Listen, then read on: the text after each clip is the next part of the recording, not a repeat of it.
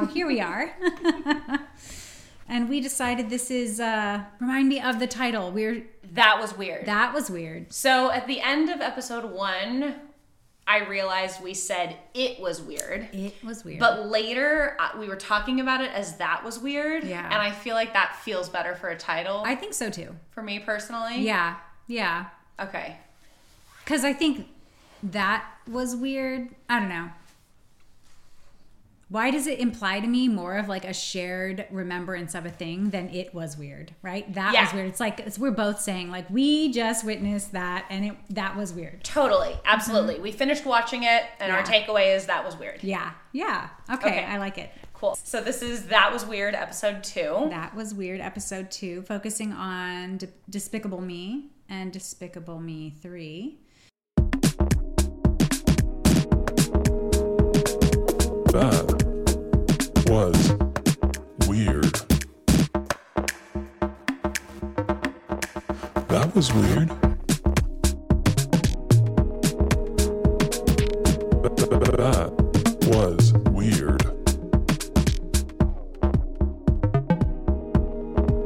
That was weird.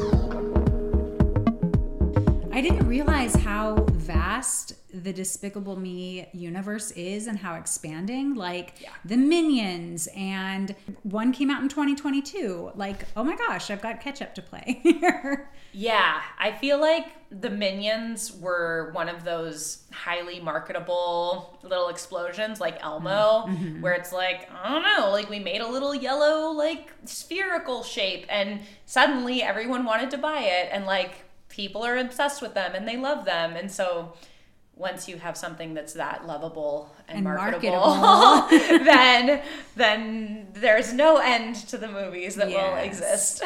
Very true. Yeah, to maybe riff a little bit on the like thesis that you were unpacking last time. There did feel like a little vibe of that in the Despicable Me 3.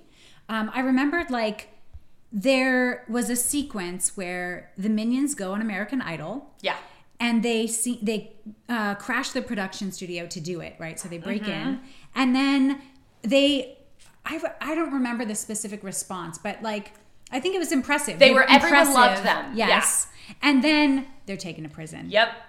And then when they're in prison, they like become this gang, this organized gang. Yep. That it felt like it so perfectly reinforced what you were saying. For sure. Yeah, I think so. And like it did feel like it was clear that the people who they were interacting with in prison were intentionally diverse racially, although I would say predominantly white, but there were a couple of black prisoners who were human, but the way that it had the like gang feeling, just like it was very tribal, and it felt like the way that like racial breakdowns work in prisons. Yeah. So I know I was actually, I mean, I guess I had known it from seeing things about like prisons and whatnot, but one of my yoga teachers has just started working at San Quentin because her partner was incarcerated, and they're both now like deep Buddhist practitioners.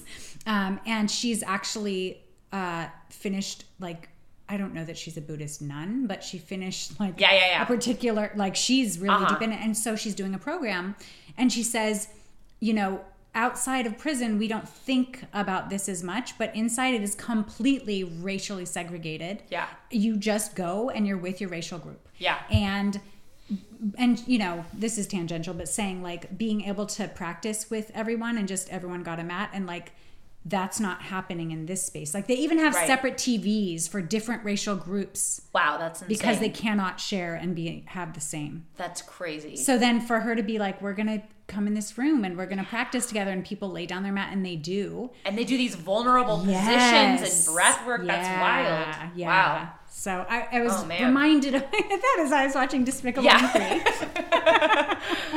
Yeah, which felt like not that world. Not that world at all.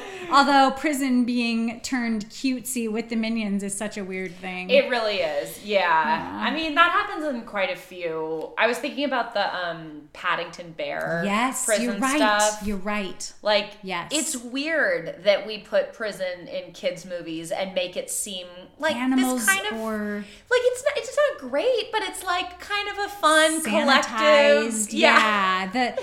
That cute, like, animated other brings the people in the prison together. Yeah. It's like some weird utopian vision or desire, you know? Yeah. And then with their songs and their escape efforts, Yeah. and I feel really sorry for, there's all these moments when when one or two or a couple minions are like sacrificed. And it's just sort of like, oh, well, it's fine. Like, they're all kind of the same. And like, you know, moving right along. Like, Gru knows their names, but like Right. no one else does. Yeah. And like, there's the one who was like helping the prison escape balloon go. He was like the air traffic controller. Yeah. And then he was like, wait, like they left him. Yeah. And then like in one, there's the gravity device. Was that in one? Yes. Oh yeah, to get the moon. Yes. And like the Dr. Nefario comes up with the like anti-gravity serum, and then he like forgets to close the skylight, and the minions just like out floating around in space. And it's just like, whoops, he'll be okay. Yeah, there's a weird disposability of them. Yeah, that's for sure. very disturbing. Ugh. And then in 3, when like all of them leave, but then the other two come in. That are left because they didn't know what was happening. Right. And there was like a revolt. And then he's like, you've been promoted. And they're happy about it. Yeah. Yeah. Yeah, I mean, it feels like they're just kind of these lovable, zany characters that aren't very intelligent. But then at the same time, they do all of this like invention building work. They do all of that work, so that it's not that they're like unintelligent. Sure. You know, it's like a weird dissonance. And in going on. 3, he even says, I miss the minions. Yeah. When his brother is not up to par. Right. Yeah. Exactly. Like the way that they are posed as competent to show his incompetence is interesting. Yeah. Even though they're like goofy and they make messes and like they get scolded, you know, because they're misbehaving in those like zany, childish ways. Yeah, it's kind of like having both at once. Right. Which, I don't know, it kind of feels like, even though we're talking about just one racial group here, it kind of feels like the racial triangulation that we talk about in our first unit in Hamlet, where it's like, well, if we have a model minority who's like doing the job well, then that enables you to like look down on or treat poorly another minority group, like comparing the labor or the competencies always keeps reinforcing white supremacy. Right. Like, it's kind of like, oh, in any moment one person might benefit from that and one person might not, but like it's really just designed to keep everyone down. Right. Relationally. Yeah. These worlds are pretty white. The Despicable Me world is very white. Although I was noticing there are definitely more Black human characters in 1 and 3 than there are in 2. Which it's is very interesting. Peripheral, always very marginal peripheral characters. Because 2 felt so about race to me. Yeah. And the minions were so racialized in that one. Yeah. But in 1, I noticed at the dance school when they're getting ready for their Swan Lake thing, and there's all these white moms on the bench, and then there's this one mom who's like twice as large as the rest of them, and just like looks like this huge hulking like different species, like looks so different from the other moms, and she's like partway cut out of the frame, most of it, and then at the end she like comes in. Yes. That scene was weird to me too, and I think it does relate to a lot of the gender stuff that's going on in this in the first one, especially like that lineup of moms. Like, I feel like moms are just, there's a mommy hating vibe for in sure. Despicable Me. Yeah. And like, I think we first, when you mentioned that mom on that line, I remember one of them was wearing an I Love Mommy shirt. Yeah. Like, she's presumably a mommy wearing an I Love Mommy shirt. Like, that's so bizarre, you know? Like, weird. Why is she rooting for herself? Because no one else in the film would be, right? Like, I think I first noticed it with Miss Hattie, which is interesting because Kristen Wiig is the voice talent for Miss Hattie, and she also is Lucy. Yeah. And so, like, in the first film, Miss Hattie is large. And so there's like a fat phobia too. For sure. Yeah. And she's like that kind of superficial or the artificial sweet woman who's actually just horrible, right? Yeah. And she's sending the girls out to go and sell cookies to make money unsupervised, which later on, like even once the girls are with Gru and Lucy as like the nuclear family, they're still unsupervised tons. Right. And doing all kinds of dangerous stuff. And And so, like, I guess there's just a cavalier attitude of like, the kids will fend for themselves. It's all fine. Because the parents are doing the necessary good work of all their labor, right? Their labor is justifying that the girls are kind of neglected and they can handle themselves because they're so precocious. Yeah. But like, going back to Miss Hattie, she just is so mean to them, right? And she's the one in charge, or presumably in charge of this orphanage. Like, I don't know. It just struck me as a little bit like, maybe it's an easy trope. Like maybe like Oliver Twist or whatever. Yeah, and Miss Hannigan and Annie. Okay, yes. So the orphanage person who's like working in the orphanage is actually a mean person. When like, I don't think a lot of people want to go and work for orphaned children that are like mean-hearted and, you know, like, hating them. Yeah. It just seems weird. It feels like it's the trope of the, I mean, it's also kind of a mean teacher trope too. Yeah. And like, with her specifically, it's also economic exploitation, which feels like critiques of people who take in foster children sometimes, right? Or adopt children. And there's this like fear of these people who are like using the people that no one else in the world wants. Right. Like the ones who you get no respect, status, or money for taking care of. And yet the people who do take care of them are framed as villains. And I feel like part of that comes from this, because like Miss Hannigan and Annie, she is humanized a little bit in the song that she says, like, I want this place to shine like the top of the Chrysler building. It's a Hard Knock Life. She but it's about making everyone labor to make it right. They're making fun of her in that one. Okay. But like, she has a different song, and I don't remember that song because I was an orphan. It's basically just like burnout. It's like, I'm sick of all these little girls everywhere. Like, like there's little socks everywhere. And like, I don't ever get a moment to myself. And nobody respects me or treats me well. And like, I do feel like that's something that as a teacher, I can understand and empathize with. Where you're like, you're devoting your life to like trying to, and like not having a very high paying or a high status job to take care of and like teach people because you believe in it. And then when they like treat you like crap sometimes because it's inevitable because they're kids and like because the system overloads you with too many of them, then you're just like and then like you're like villainized or then that becomes what defines you. Exactly. Those moments of frustration or cynicism or whatever. Yeah. And if it goes on too long, like I'm sure, like we know there are like embittered bad people that are teachers and stuff who are and I'm sure there are. If you want to run an orphanage, like you'd probably end up needing to be kind of strict or whatever. But her, I mean, just the way that she, I don't know, it feels mean-spirited. And then, of course, the girls don't have a mother, and then Gru's mother is another piece of it. The way that she's characterized is fascinating to me. And once I saw how Miss Hattie was being characterized, I started to think about, okay, well, who are the other mothers? Because the girls are orphaned. And it's kind of funny because the girls are the only, like, good females in the film. Yeah. And they're just, they're innocent girls. There's something they're pure of heart. Yes, they're virgins. Exactly. That's why. Yeah. Exactly. And that also gave me weird vibes with the daughter chasing the unicorn. Unicorn, I know! And when the maiden pure of heart goes into the crooked forest. Yeah, then she'll find the phallic horse. I mean, fortunately, they went into with the cute little, like, goat with one horn thing. But, like, it just was feeling really gross to me. For sure, yeah.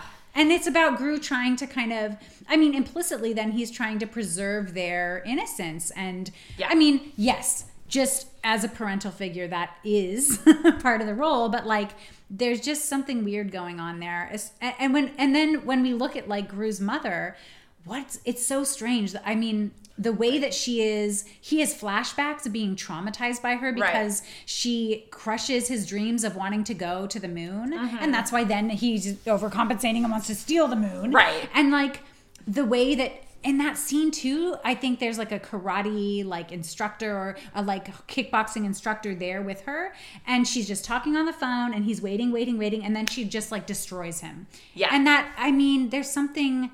Is this like the classic ball busting mother that just like traumatizes the child and like... Well, there's that, and there, yeah, because I feel like part of it is like the mean old Russian lady trope. Yeah. Like there's also something about her sexuality, because she has these like hunky men all around her all the time. Yes. And like at the end, she's apparently like crazy wealthy. Like she has that like mansion, right. And she has those 2 diving instructors who are like playing with her in the pool. Yeah. And it does feel like, to be a good mother, you're supposed to be like single-mindedly devoted to your children, and then this like pursuit of one's pleasure is like part of the thing that is like making her look bad. evil. Yeah. And I mean, just that is for sure there, because it's like in almost every scene it does have some sort of like, in some cases, you know, paid male, right? You know, instructor, something along those lines. But then, when it adds up, it accumulates over the course of it. Yeah. And she's also just deeply, not only the scene about like, you know, saying NASA doesn't take monkeys to the moon anymore, when he's like dreaming about going there. It's like, oof.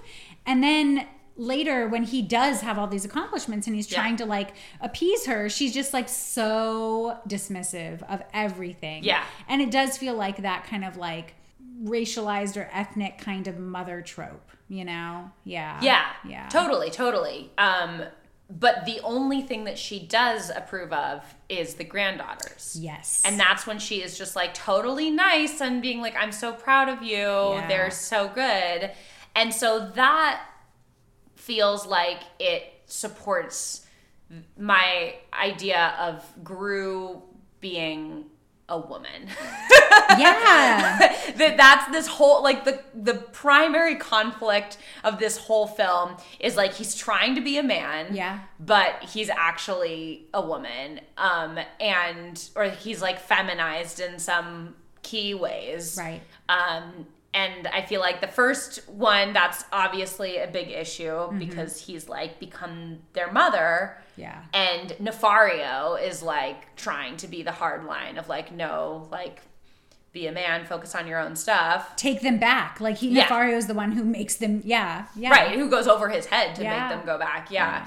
And then in 2, he is like, everyone's trying to find him a wife to make him like a respectable father. Like, okay, you have kids, but like, this is only okay if you have a wife with you. Yeah. And then I feel like the third one takes that even more, because I think the third one is about like homosexuality and transness, and like his feminine side is like oozing out around the seams until the like ballbuster man of the house, Lucy, is like keeping him in line, and until he like grabs his new phallic weapon in this one and like makes it always a phallic weapon. Like I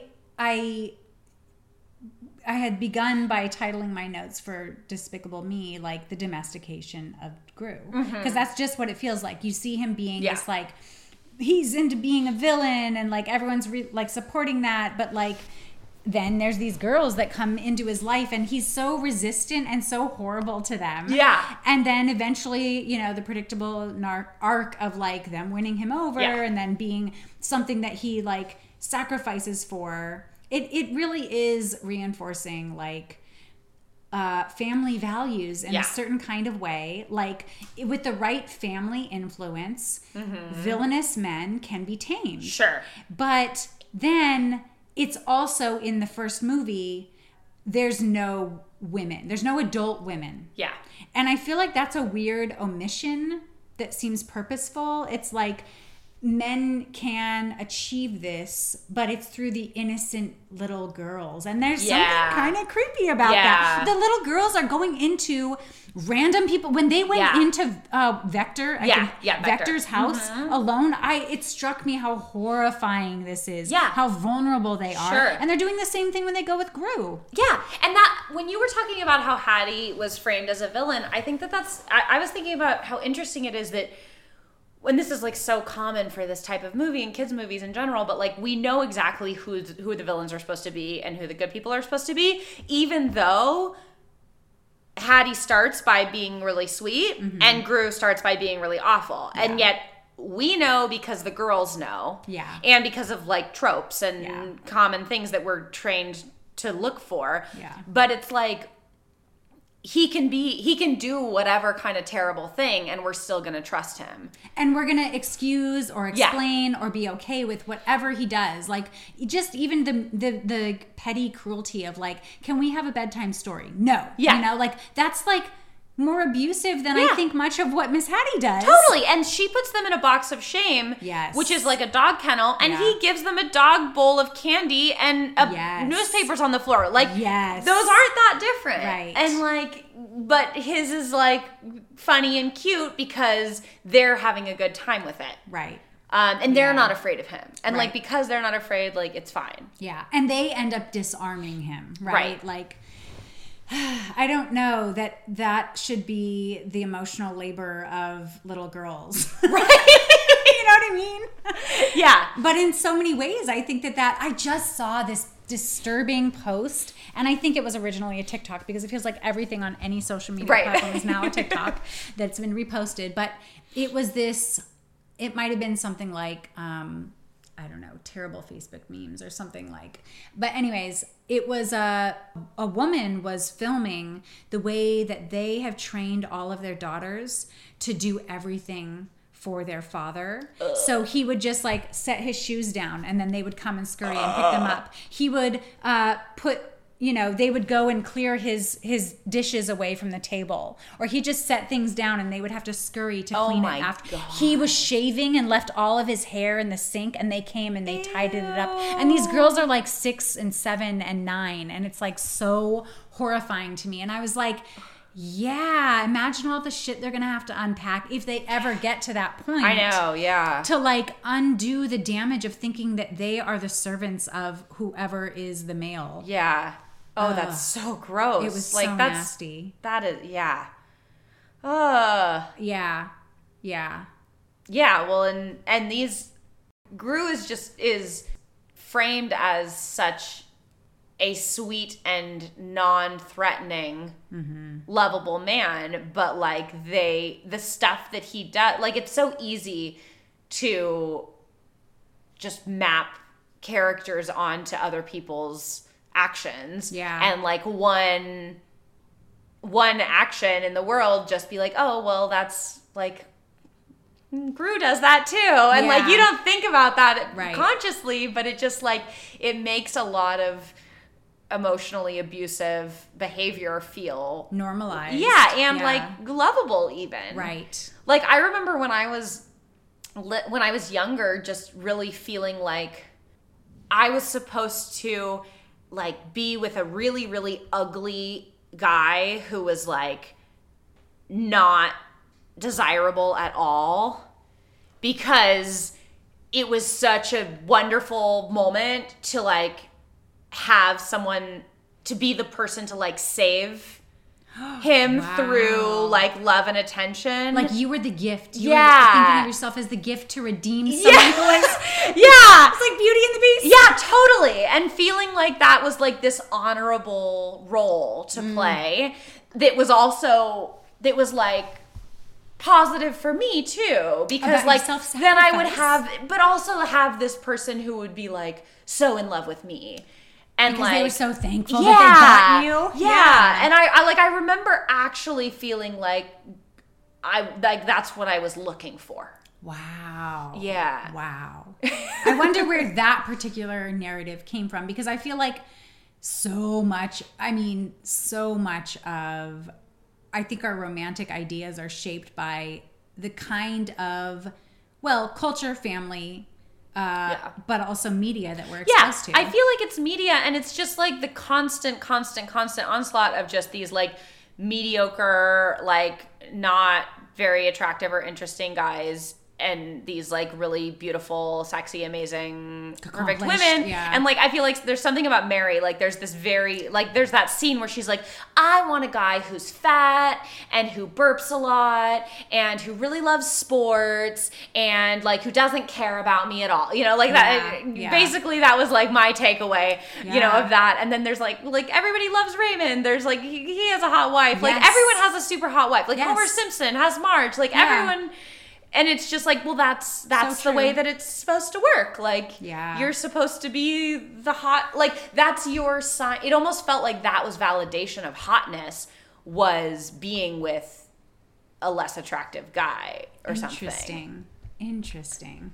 Yeah, I mean, I think that is way more prevalent than I was thinking of it when you listed all those examples. Because I think about, like, children's media, and like Disney was so formative and like so pervasive, and even now it still is, even though it's shifted so much from when I was like little and watching it. But like you always have a nearly mute Prince Charming that's handsome and rich and royalty often. Well, yeah, and there's but there's also though, I mean, with Beauty and the Beast, which was like, that was the one movie that I owned in my TV list house. Like my uncle bought us the VHS of Beauty and the Beast before I had a TV.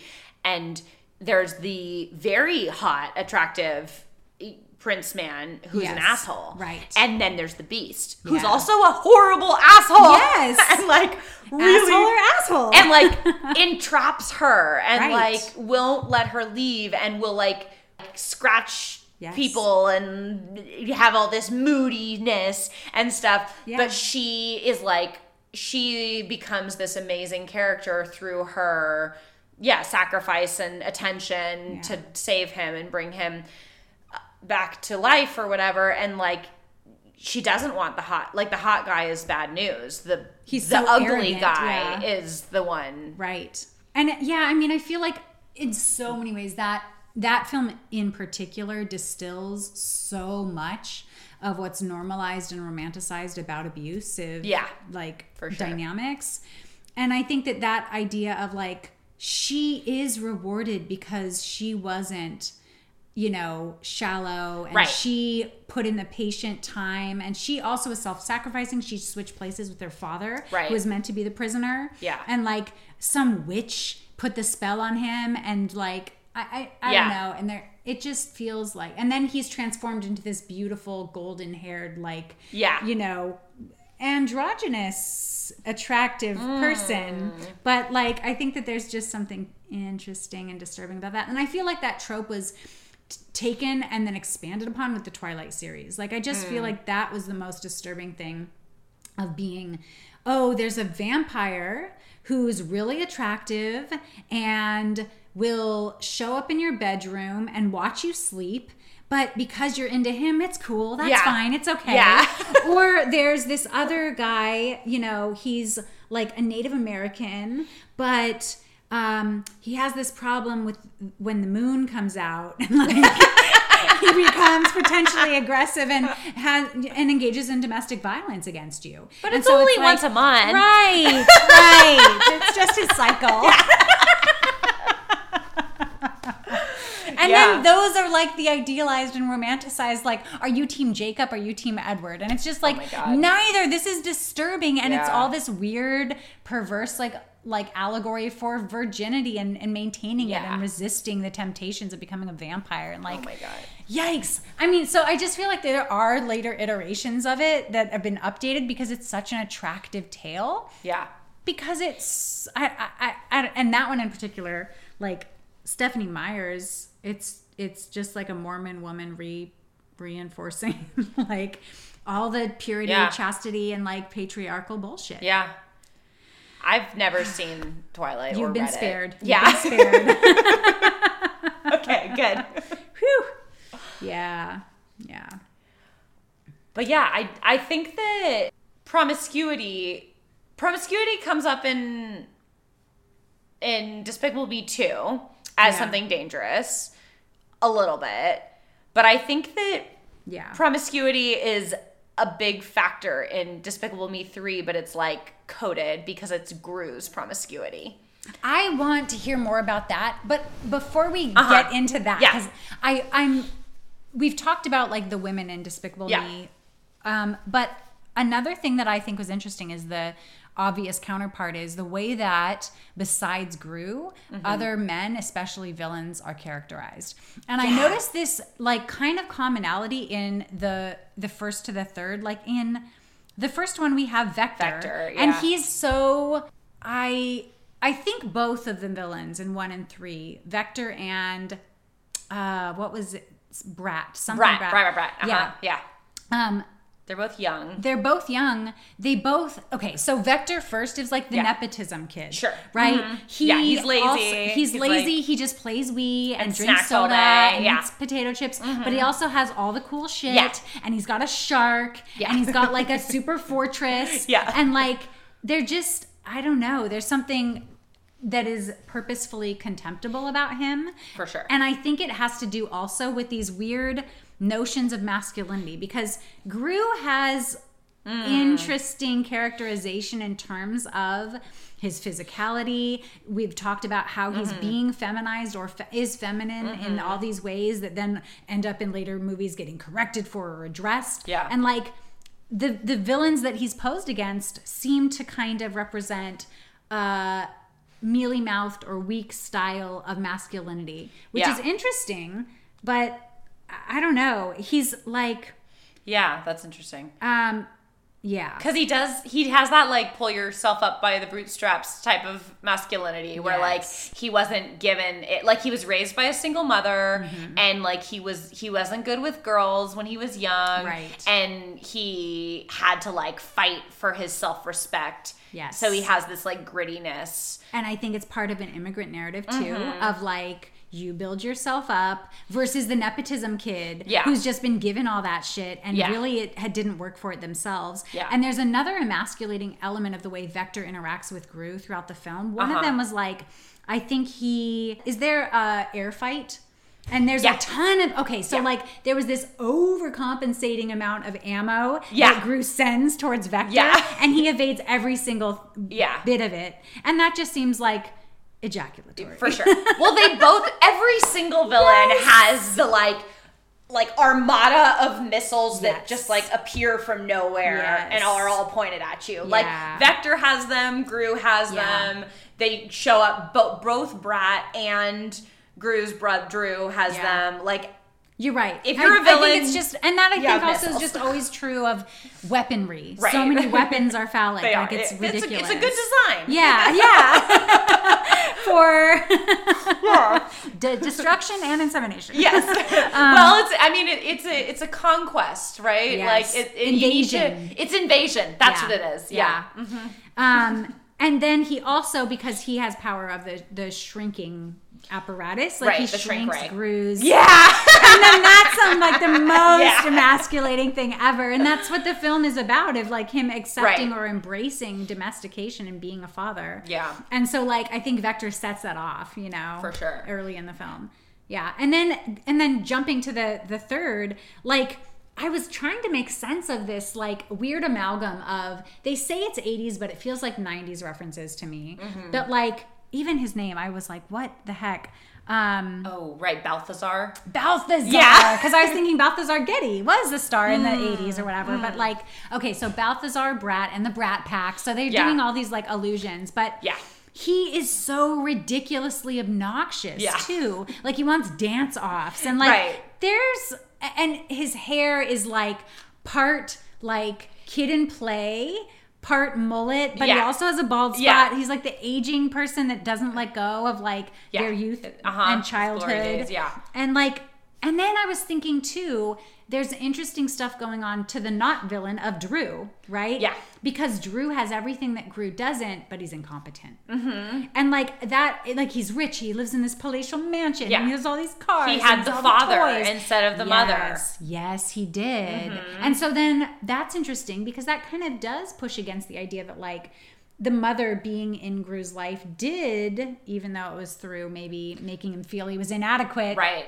He built something. Well, of he himself. was a man in relation to his mother, who was a woman, and I think that Drew is definitely characterized as the effeminate woman, in part because of his big, long, blonde, luscious hair, and his white suit, and his pink, puffy pigs, which feel very like feminine and like. And he lives in this place where like everyone's just milking cows all the time, and there's just this really like, there's just a big feminine sort of vibe in that whole area. So I feel like by being raised by a father, then you become like the female counterpart. Maybe. This is something really weird that my brother thinks. He when he was looking for a roommate, he didn't want to live with a man because he said that Remy, his dog, would bond with a man like when he was gone and then like replace him. But if he had a woman, like a female roommate, then it would be okay. Like because the dog's not going to bond with the woman who's not an alpha. Yeah. So like I don't know. It sort of feels like this idea of like whoever you're around, you like become that counterpart. Some sort of like stereotypical gendered counterpart. Yeah, exactly.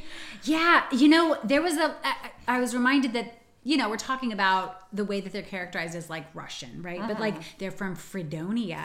Yeah. And I was like, okay, interesting. And there was a moment when Lucy comes in that just felt back to kind of just that little woman is nation thing that I was talking about last time. Where the girls are in a tavern and she comes in and thinks that she's like lost them, right? And she comes in and she kicks all the asses of all the locals that are in the tavern just sitting there. Yeah. And then she just like slinks away and she's kind of laughing and she's like, oh, I went all mama bear on ya. And I was like, oh my God, could there be a better mini allegory for like the way that Americans invade other countries, destroy them, and like, oopsie. Oh, I heard a scream. Whatever. Never mind, all good. Well, okay, my thing is safe, so we're good. Yeah.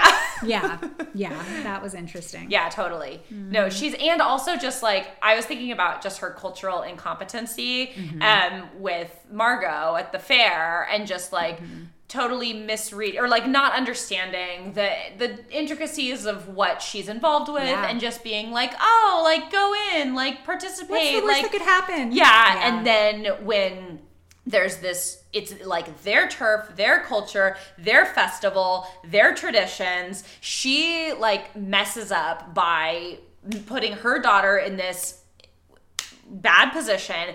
And then when the mom comes to like deal with it, then of course, then she just like kicks her ass. Right. And again, it's just like, well, I fucked up, but like I'm stronger than you, so you're dead. You're going to pay for it. Yeah. Yeah. Yeah. That feels very American, for sure. Yes, it does. But again, she's an admirable character in the way that she is intentionally like portrayed. Yeah. And that's the thing that makes the girls like that's the thing that gets her the hug from Margot is like standing up to this other woman. Right. And when she like saves them from Brat, when they're like in their final battle, the men go off to fight Brat, and she's like, I'll go take care of the children. Yes, and jumping on the pink bubbles. The pink bubbles, and it's like... And then they're like, Lizzie! And like she has saved the day there. Yeah. I mean, it is endearing when it's Kristen Wiig doing her like vocal talent magic on this character, and the animation is delightful. But like, I also get like gross flashbacks of like Sarah Palin being like, oh, I'm just I forget what she says, something about being like, a grizzly mom or some sort of like protective mama bear idea, where it's just like, no, because you're also advocating for like horrible policies and wanting to just like take out other countries or like do a bunch of horrible things. Like, that's just, don't try to cloak it in your desire to protect. Like, it doesn't, being that aggressive isn't necessary. I feel like what you were saying earlier about them always being unsupervised, it's like this weird balance of like, instead of just like taking care of you like normal parents, and like exposing you to an acceptable degree of risk, we're going to be completely negligent and then also like coming really hard and like fuck everything else up to when you get into danger, which is absolutely, of course, what would happen in this scenario. When you're not being supervised in another country or in this other place. That feels very, very, very American to me, the idea of like I'm thinking about like stories. Okay, so I used to go on these study abroad programs with my mom when I was younger, and we would take all these college students from Santa Clara to England for the summer, and there was always these like stories at the beginning when they were warning the kids of like, don't ask for trouble, like these are things that you should just like use your common sense and like not do. But every year there was always a kid who would do something that was just like brazen and like not worth the risk, and would always end up leading to more trouble. And it just felt like, it feels like this American idea of like, well, we have the right to do whatever we want. And be free from consequences. And the version of that in England was like suing people, right? And they were like, you can't sue people here. Like, we don't do that. Like, if you step in, if you look the wrong way when you're crossing the road and get hit by a bus, you can't sue the bus driver. Fault. Yeah, that's your fault. So, like, you're not immune from danger. Right. You can't just sue your way out of your own bad situations that you created. And I feel like this is definitely something that just happens in like all action movies and all kids movies to a certain extent. The like Deus Ex Machina, like everything seems lost, and then at the last second, like a dart comes and grabs your butt, and like your wife is there in the helicopter. Ta-da! Managed to somehow evade the inevitable security system that we were talking about earlier. But it just really does reinforce that ethos in Americans, I feel like, of just like, consequences well, for Americans. Yeah. You're safe, you're protected, you're the ones who everyone's looking out for. You're the ones who this whole apparatus is meant to protect. Exactly. And the people who I disregard and think are stupid or overbearing or like not worth my time or that I can neglect or that I can hate will be there to save me. Right. When I need them to. Yeah. Because like Nefario shows up after he's gotten like fired or like moves on. Right. Lucy shows up after Gru's lied to her and like doesn't tell her what's going on. It's just like, no, well, everyone will still be there to protect you. It's like the eternally redeemable male hero that's lovable, and no matter what, just like you were saying earlier, all the things that like we see Gru do or Lucy do, it is just that we know they're the protagonists. Yeah. We know that that's who we're rooting for. Yeah. So then those things become acceptable, become dismissible. Like, it's okay to let those things go. Yeah. Yeah. For sure. Mm-hmm. Yeah. Okay, so I do want to hear, though, what you were talking about in terms of just like the gender, the sexuality, what's going on in the third one. Okay, so Brad is characterized as a trans woman.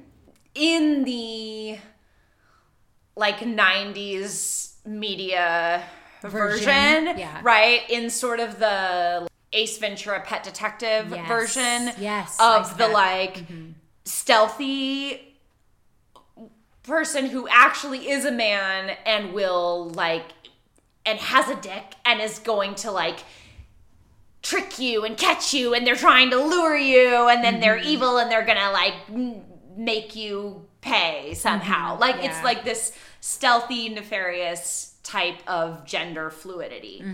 And so first of all, I think like his outfits, he has this luxurious purple, which is like the color of royalty, queens, right? He's also is like a gay color. Like I feel like there's overlap with purple and just so luxurious. And all the pink bubbles. All the pink, and all, yes. So he's super feminine with the pink and purple. Yeah. He has the big shoulder pads. He has the long hair. Yes. He has the one long earring in his left ear, which is like a symbol. Like it was a symbol to show gayness when you couldn't be fully out. He also has these pink triangles, which are gay. Yes. Like that was the Nazi symbol for being gay.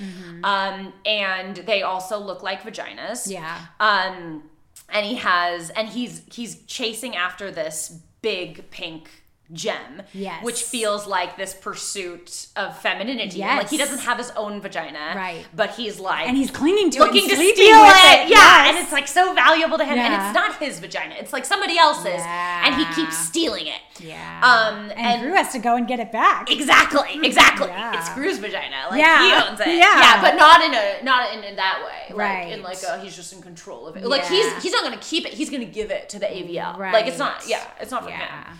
And so one moment while we're talking about the diamond that really struck me was the first disguise when he was the jewel assessor, who was like obviously Trump, right? Didn't he look like Trump? Like he was like this like big fat guy, and he had the white like yellow haircut, and he had the big red tie. Yes. Yes. And so when he's dressed up as that guy and he's going into like do the ploy of like, oh, it's been swapped, but actually steal it, he like interacts with the diamond in such a weird way. First of all, his like big long phallic nose just like rests on top of it for a moment, and then he sticks out his tongue and he licks it. Whoa. Yeah. Yes. I mean, you're so right. You're so right. So there's this like it's very sexualized, this prize, right? Yeah. But then it's dangerous when it's in Brat's hands, right? Like if it's protected by the white, hegemonic, male-y, guarded museum with its security system. Yeah. It's just this beautiful thing that That's we can the right look at. order of the world. Yeah, that's where it belongs. Yeah. But when Brat has it, all of a sudden it shoots lasers out of it and kills you. Yeah. Which feels like this fear of like, there's this conflation of transness in media between like murderers and trans women, basically.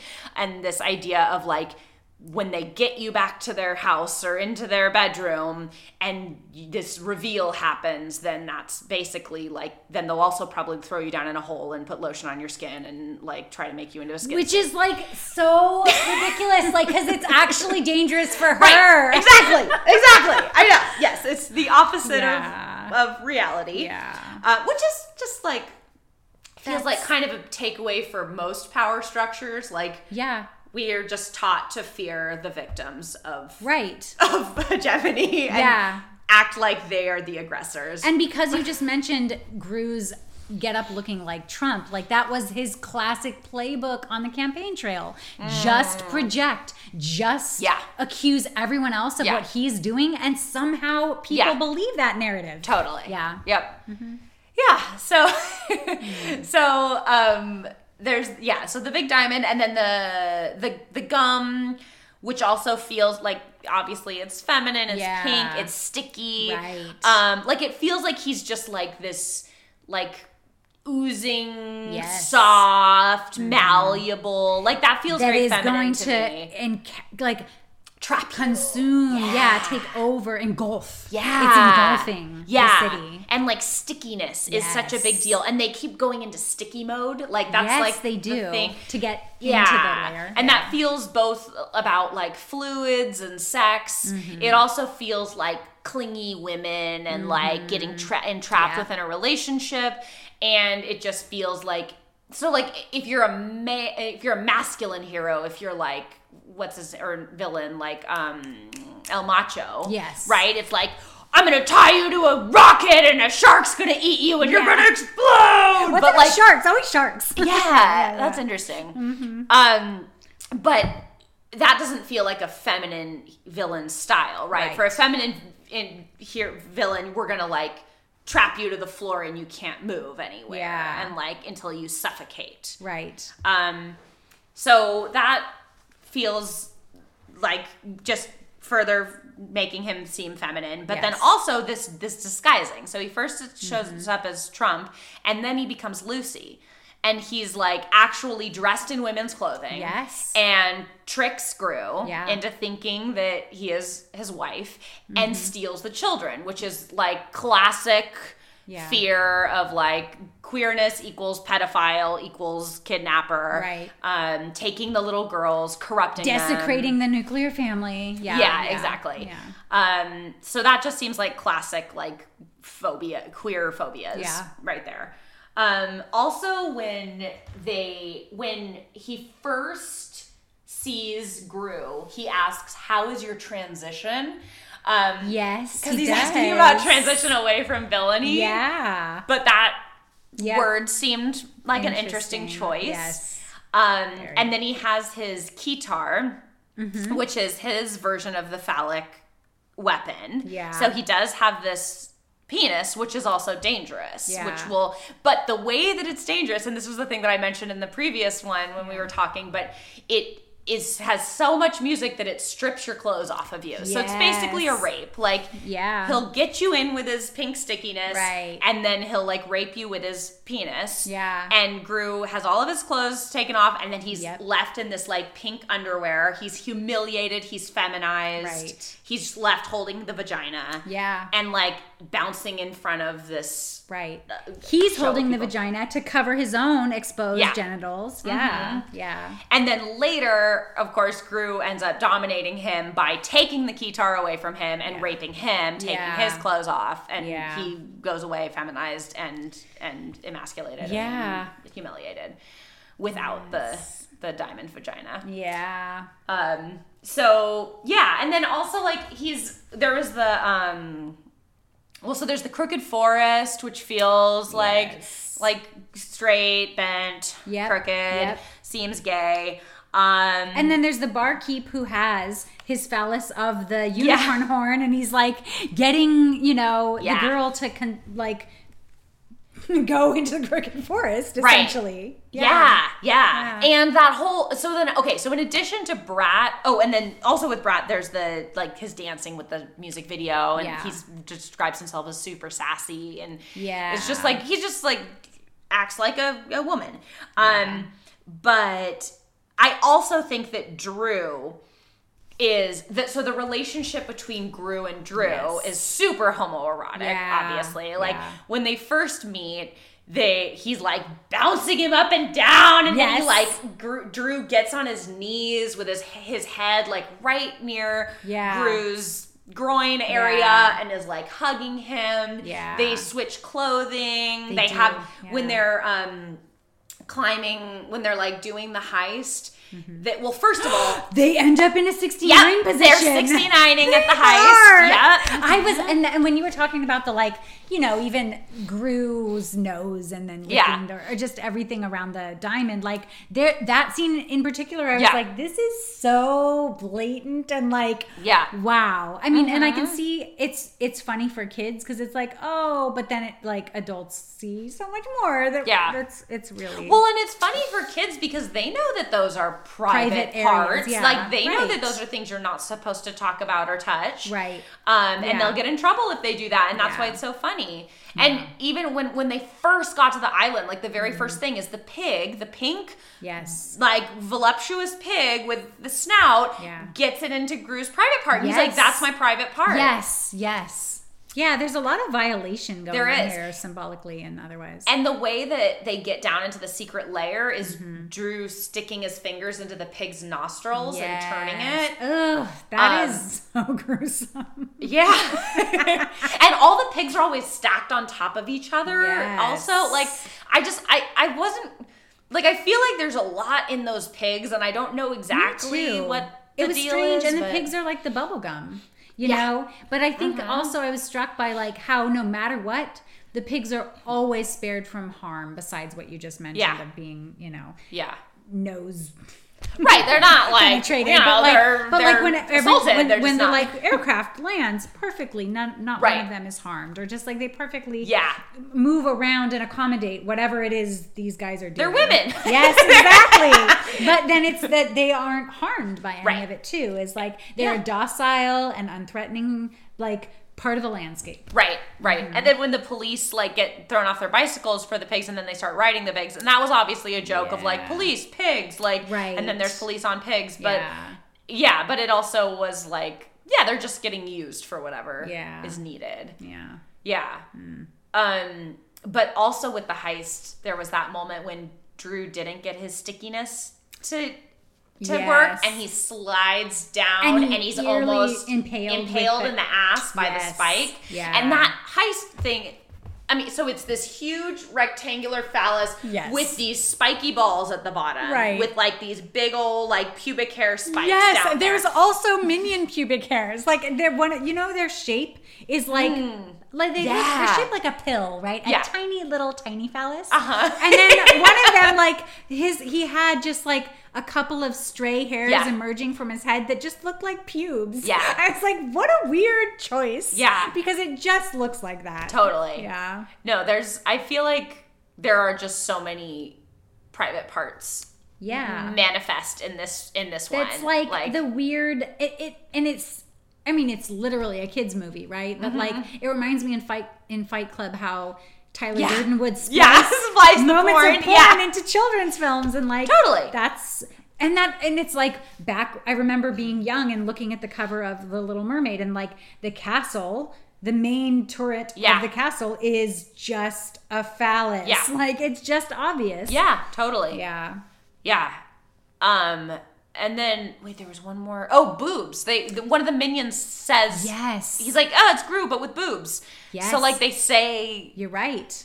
And that one minion who wears coconuts, Oh, one yeah, they're falls always down right. and the other one Yeah. covers Yeah. the nothing that the coconut Yeah. was covering. Mm-hmm. So and that's like a weird, like unnecessary modesty, but then it's also like which ends up drawing attention to boobs. right. Which Yeah. like I was thinking about that because you know when like little girls wear bikinis? Yes. And it's like, it's so weird because the fact that they are like covering their chest That they don't have breasts. makes it like that makes it look obscene. Whereas if they just didn't wear anything, it like would be Just totally normal, normal. And yeah. it's just like, why are you wearing that? Like, Yeah. so weird. To approximate or anticipate boobs, Right. but you don't have them, you're a child. Yeah. Why are we sexualizing you so young? Yeah. Yeah. Or, children, don't sexualize them. Yeah. Hey, that's our subtitle. That was weird. Children, don't. That's that episode title. Yeah, for sure. Okay. But yeah, I feel like that was sort of the main thrust of my analysis of this one. Lots of horns, milking, big phallic drill on the boat. Yes. Yeah. Oh, the pink toilet paper. I thought that was interesting. I don't remember that. Where did that come up? The like musical concert. Oh. They had pink toilet paper as like their prop for their song. Yeah. So they were singing that like opera, right? And then Are you talking about the Minions? Yeah, when they the went Minions. To the, like, okay. yeah, and then It's weird. like suddenly they all had a roll of pink toilet paper and they made these like two rotating circles and then they were like throwing the pink toilet paper out from the center. Oh. Yeah, it was, I don't know. I feel like pink was like the color of this film, right? Yeah. Like that was the thing that they were really into. And it just, that just feels like more like potty humor kind of a thing. Yeah, yeah. That reminds me of the pink imagery like in Despicable Me, the original, because Gru wears a pink spacesuit when he's going to steal the moon. And I was just thinking the associations of the moon. Why does he want the moon? Obviously it's built in his mom's cruelty to him when he was young and shutting down his dreams. And so he's trying to like compensate for that. But also it goes with like Diana, the like Greek mythology of like moon and chastity. And so like the moon and the diamond both have these like kind of feminized qualities to them, and the pursuit of the villain, the male villains, for this kind of like feminized object. Yeah. It's interesting. Yeah. And especially because I don't remember what the like device or object was with For two. yeah. So for that, it was the serum to make the minions into these. But but was he looking for something specific, or he? But just that wanted serum the world? is the opposite of the feminine objects because you inseminate, you inject.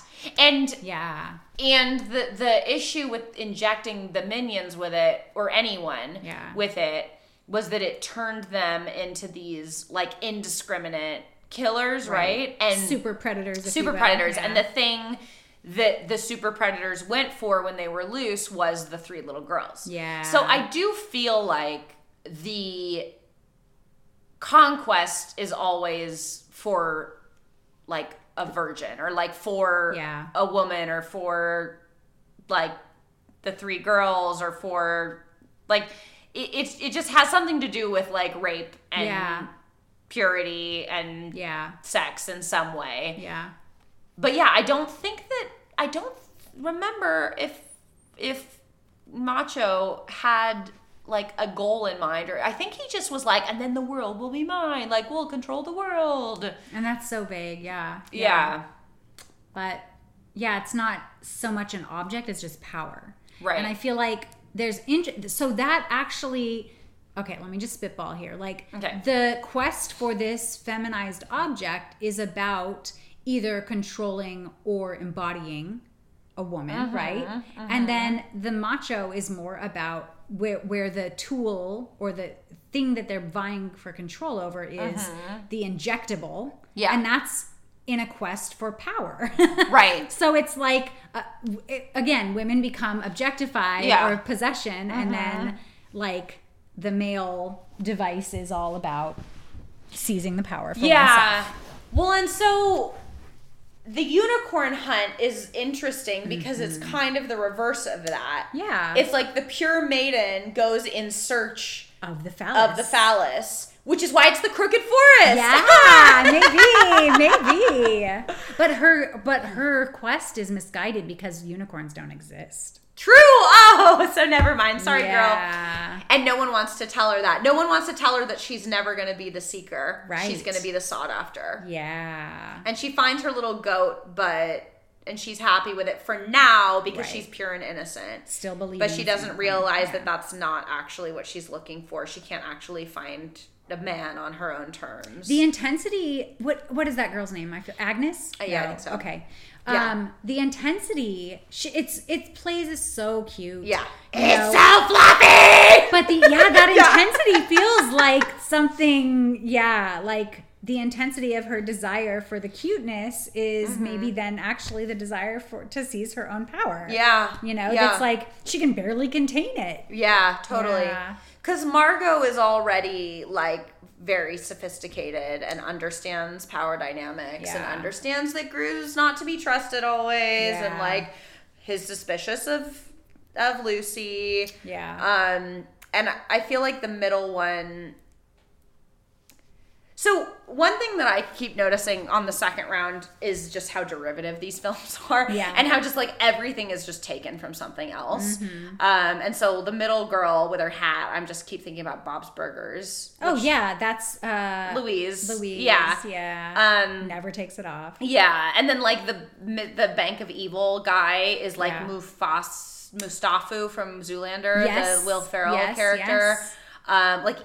He looks exactly like it, the way that he's sitting, the way his voice is. Like, there's just so many moments like that where I was like, oh, you just stole this. Okay. Yeah. Interesting, because the recombination feels original. Yeah, but like, there's not an original element in the bunch. Pastiche. Exactly. It's totally pastiche. Yeah. But she just feels like she's just a troublemaker, which doesn't really feel that. She doesn't feel interesting. She's got middle child vibes. For sure. She's just like, I want to fuck shit up, but like, no real goals. Yeah. And like, I mean, the only scene that I really remember of her is in the, oh gosh. Yeah, I guess the third one is saying also, I don't want to be the one to tell, Agnes that's not a real unicorn. Which actually felt like a departure for her because normally she's like, I like causing people pain. Like, I like, and so that felt like a weird moment of like inconsistent characterization because she suddenly like has a heart and actually like cares about something. Totally. Yeah. And then other than that, she's just messing with the butler. Like she just keeps like it feels like her character is more like we see physical kind of like chaos. For sure. Yeah. Oh, Parent Trap. That's the other big one that it was so like with the babies and the separation and it was just like, okay, that's Parent Trap. Yeah, we know about that. Yeah. And there's the one photograph and they, oh my God, it's the same babies. Yeah. Yeah, but I like this idea of Agnes because I do feel like Agnes and Gru are the best characters. Yeah, for sure. And I feel like, Gru is in the body of a man and wants to be a woman, and Agnes is in the body of a girl and wants to be a whole person. Yeah. Or maybe they both want to be a whole person. Because Gru also like likes cars and likes stealing shit and but he also likes to cook and likes to hang out with the little girls and like is good at pretending to be a princess. And it seems like all of the pressure, maybe I'm missing bits and pieces, but it feels like the pressure to not just be who he is or wants to be comes externally. Yeah, for sure. Yeah. And he's, at first, he like, it seems like, if everyone left him alone, he would be just like so happy. Like at the beginning and end of each film, he's just like, yeah, like I'm making breakfast for my girls. Yeah. Like, everything's great. Yeah. And then like someone comes in and like asks him to do something or to not do something. And he has to deal with that. And even like losing the job, like, I mean, I guess he took that hard. Yeah. But also partly because the minions left, and then he felt bad about Lucy. And, but well, that too, like the minions and Dr. Nefario pushing him to be, in the first one, to get back to being evil. Like I remember just all the minions and the signs they were holding. It was like that was the third one. It was the third one. Because the first one they're just evil. Oh yeah, and it was like a switch over partway through. Like he still thinks he wants to be evil. He's just getting messed up because the girls are there. Yes, and they transform him into a good. They transition him. They transition him into. That is very true. Yes, they do. Into a feminized version of himself. Yeah. Interesting. But yeah, definitely the third one. Yeah, that's when they're like on strike and like want it, and because like in part 2 that already happens, and then they like find their version of acceptability, which is like, okay, you can still do all the evil stuff, but you just work for the good guys. Right. And that almost feels like, okay, so I was just hearing something on like late night NPR the other day that was about this like B-list celebrity gay performer who got murdered, and they were like talking about how like this was like the 70s and how people like gay performers were like not really fully out most of the time. And like the host of NPR was like, someone says something like, it's easy for us to act because like we're always acting. And that reminds me of this idea of like being an actor or like a drag performer, because you like want to be a woman, but like you can't do that. So you find this like socially respectable way to like do those things. Yeah. That feels like his relationship with evil. Yes. And so I don't know if that's the metaphor for like his gender deviance through like evil deviant, like stealing. Like a version of passing or something too. Because it's like, okay, I have this cover that can protect me and let me keep doing the thing I want to do. Yeah, totally. Yeah. Also then... Oh, and then the boss. Yeah. So at the end, he gets the vagina back, but in his mind, he's like, it's for his ball-busting new female boss. Yes. And he gives it, he like hits her in the stomach with her and with it, and she like goes down on the floor and is like caressing it. But then he has his like ball-busting wife there who's like he's really trying to make happy. Yeah. That was interesting. I know.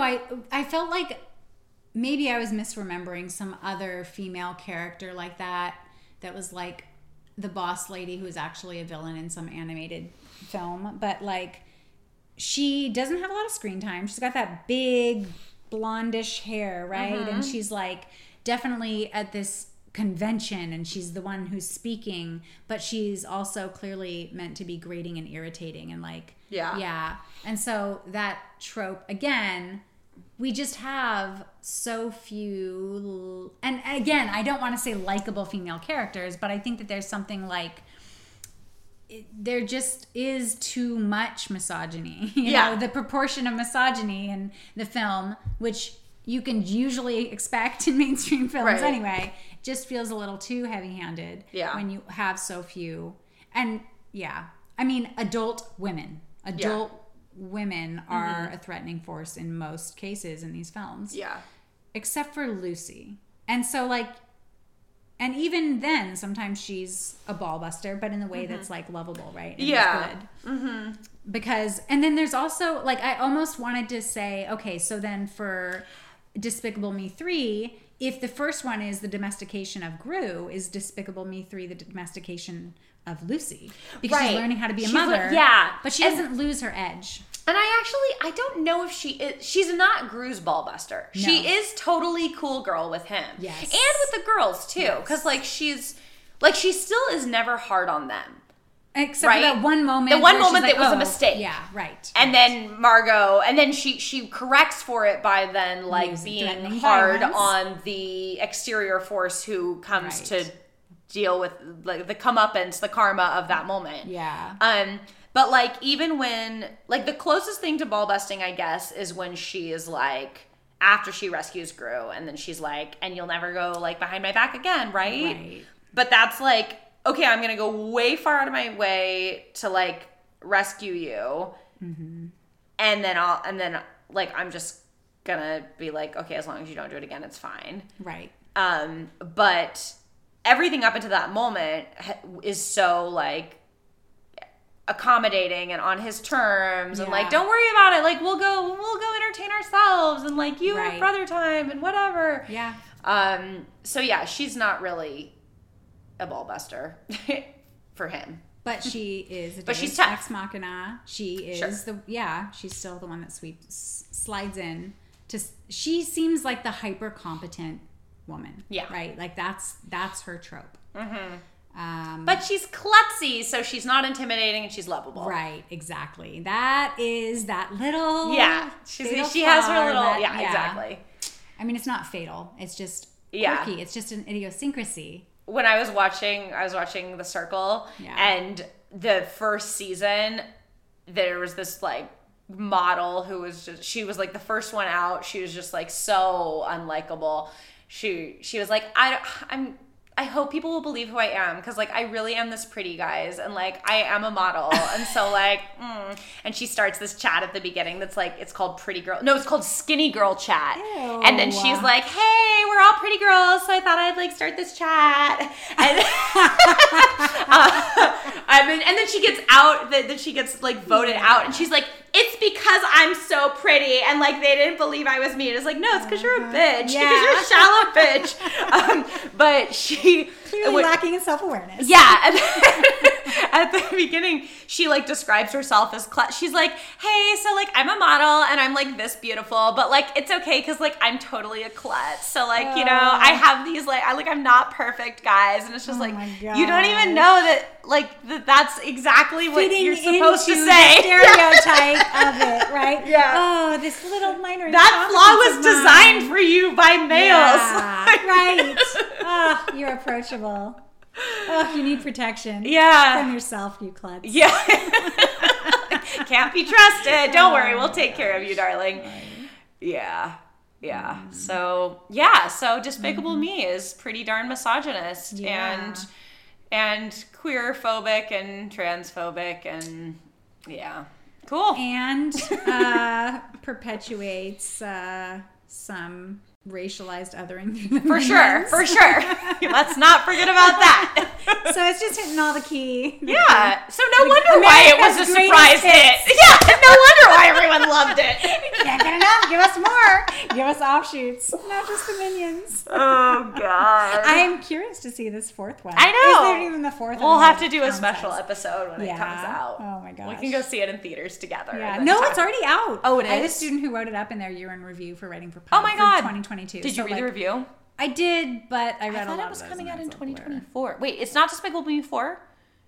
There's another one. Because there's like a million others. That's the thing. So it's hard to know. Is it 4? It's not 4 because Minions is its own. The Minions, I treat that as non-canon. I mean, I feel like that's just like the filler movies. Yeah, these while are we're straight waiting to for the videos. big ones. Yeah.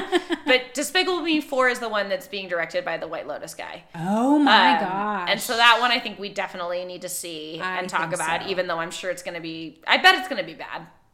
Just because it's going to be 4. Like, I mean, at a certain point, you've already squeezed all the juice out of the fruit. Yeah. Maybe Agnes is going to be a teenager. But how could you get rid of lovable child They're not Agnes? going to grow up. They're not going to grow up. They're the Simpsons children. Yeah. Yeah. Right, because they look exactly the same in all three. Right. Like, they all do. They're still wearing the same going- exact outfits. Yes, exactly. They haven't changed their clothes yet. Yeah. Yeah, the color imagery that you were talking about with like Gru in all black, Drew in all white, like, yeah, I guess I don't. Also, just Drew's weird. Gatsby. Drew is White Gatsby. suit and gold car and like Yes. rich daddy and Yeah. well he's who Gatsby's trying to pretend to Yes, be. exactly. Yeah. But he's also fake, right? He also like pretends to be a pig farmer. Yeah. And then he has He's this the opposite. It's like nefarious. that's like Marie Antoinette. Yeah. And that Marie Antoinette is alluded to so much in The Great Gatsby. Like, you know, she had, I remember, because I went to Versailles and like toured the grounds, and she had this whole Hamlet built so she could pretend to be poor. Wow. And she would like, you know, have the actual servants like milk the goats and milk everyone, and then she would like come in and have the fruits of it and pretend like she was some poor person, like her own personal poverty porn.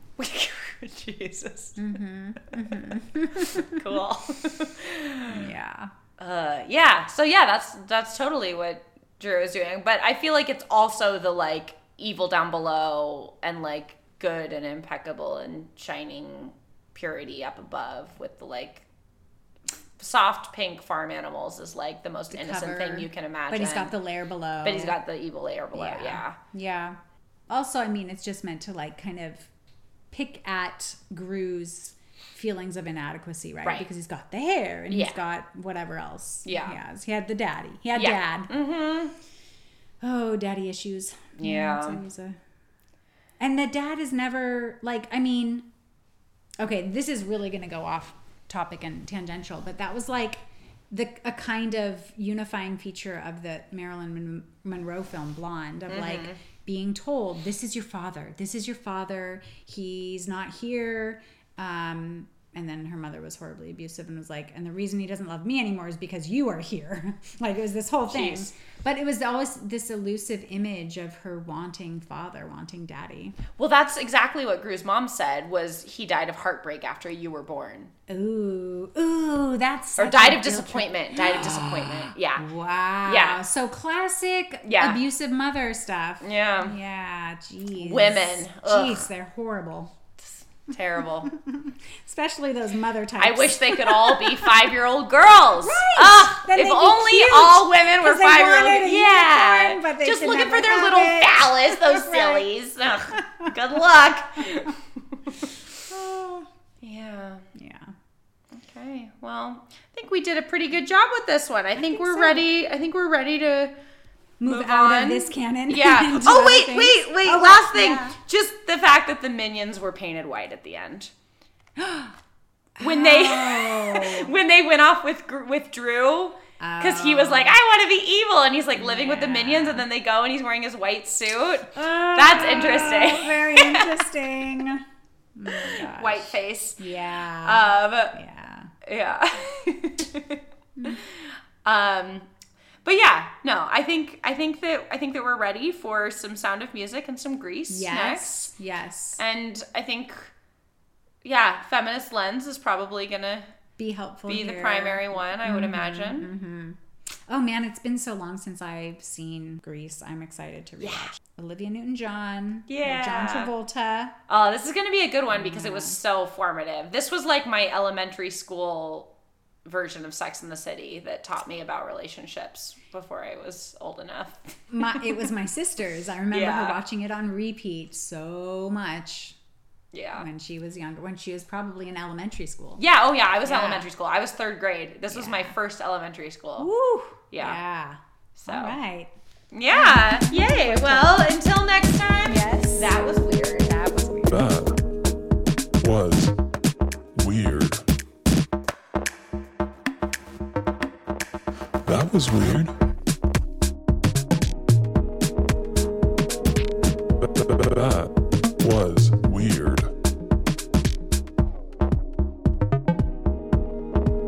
That was weird.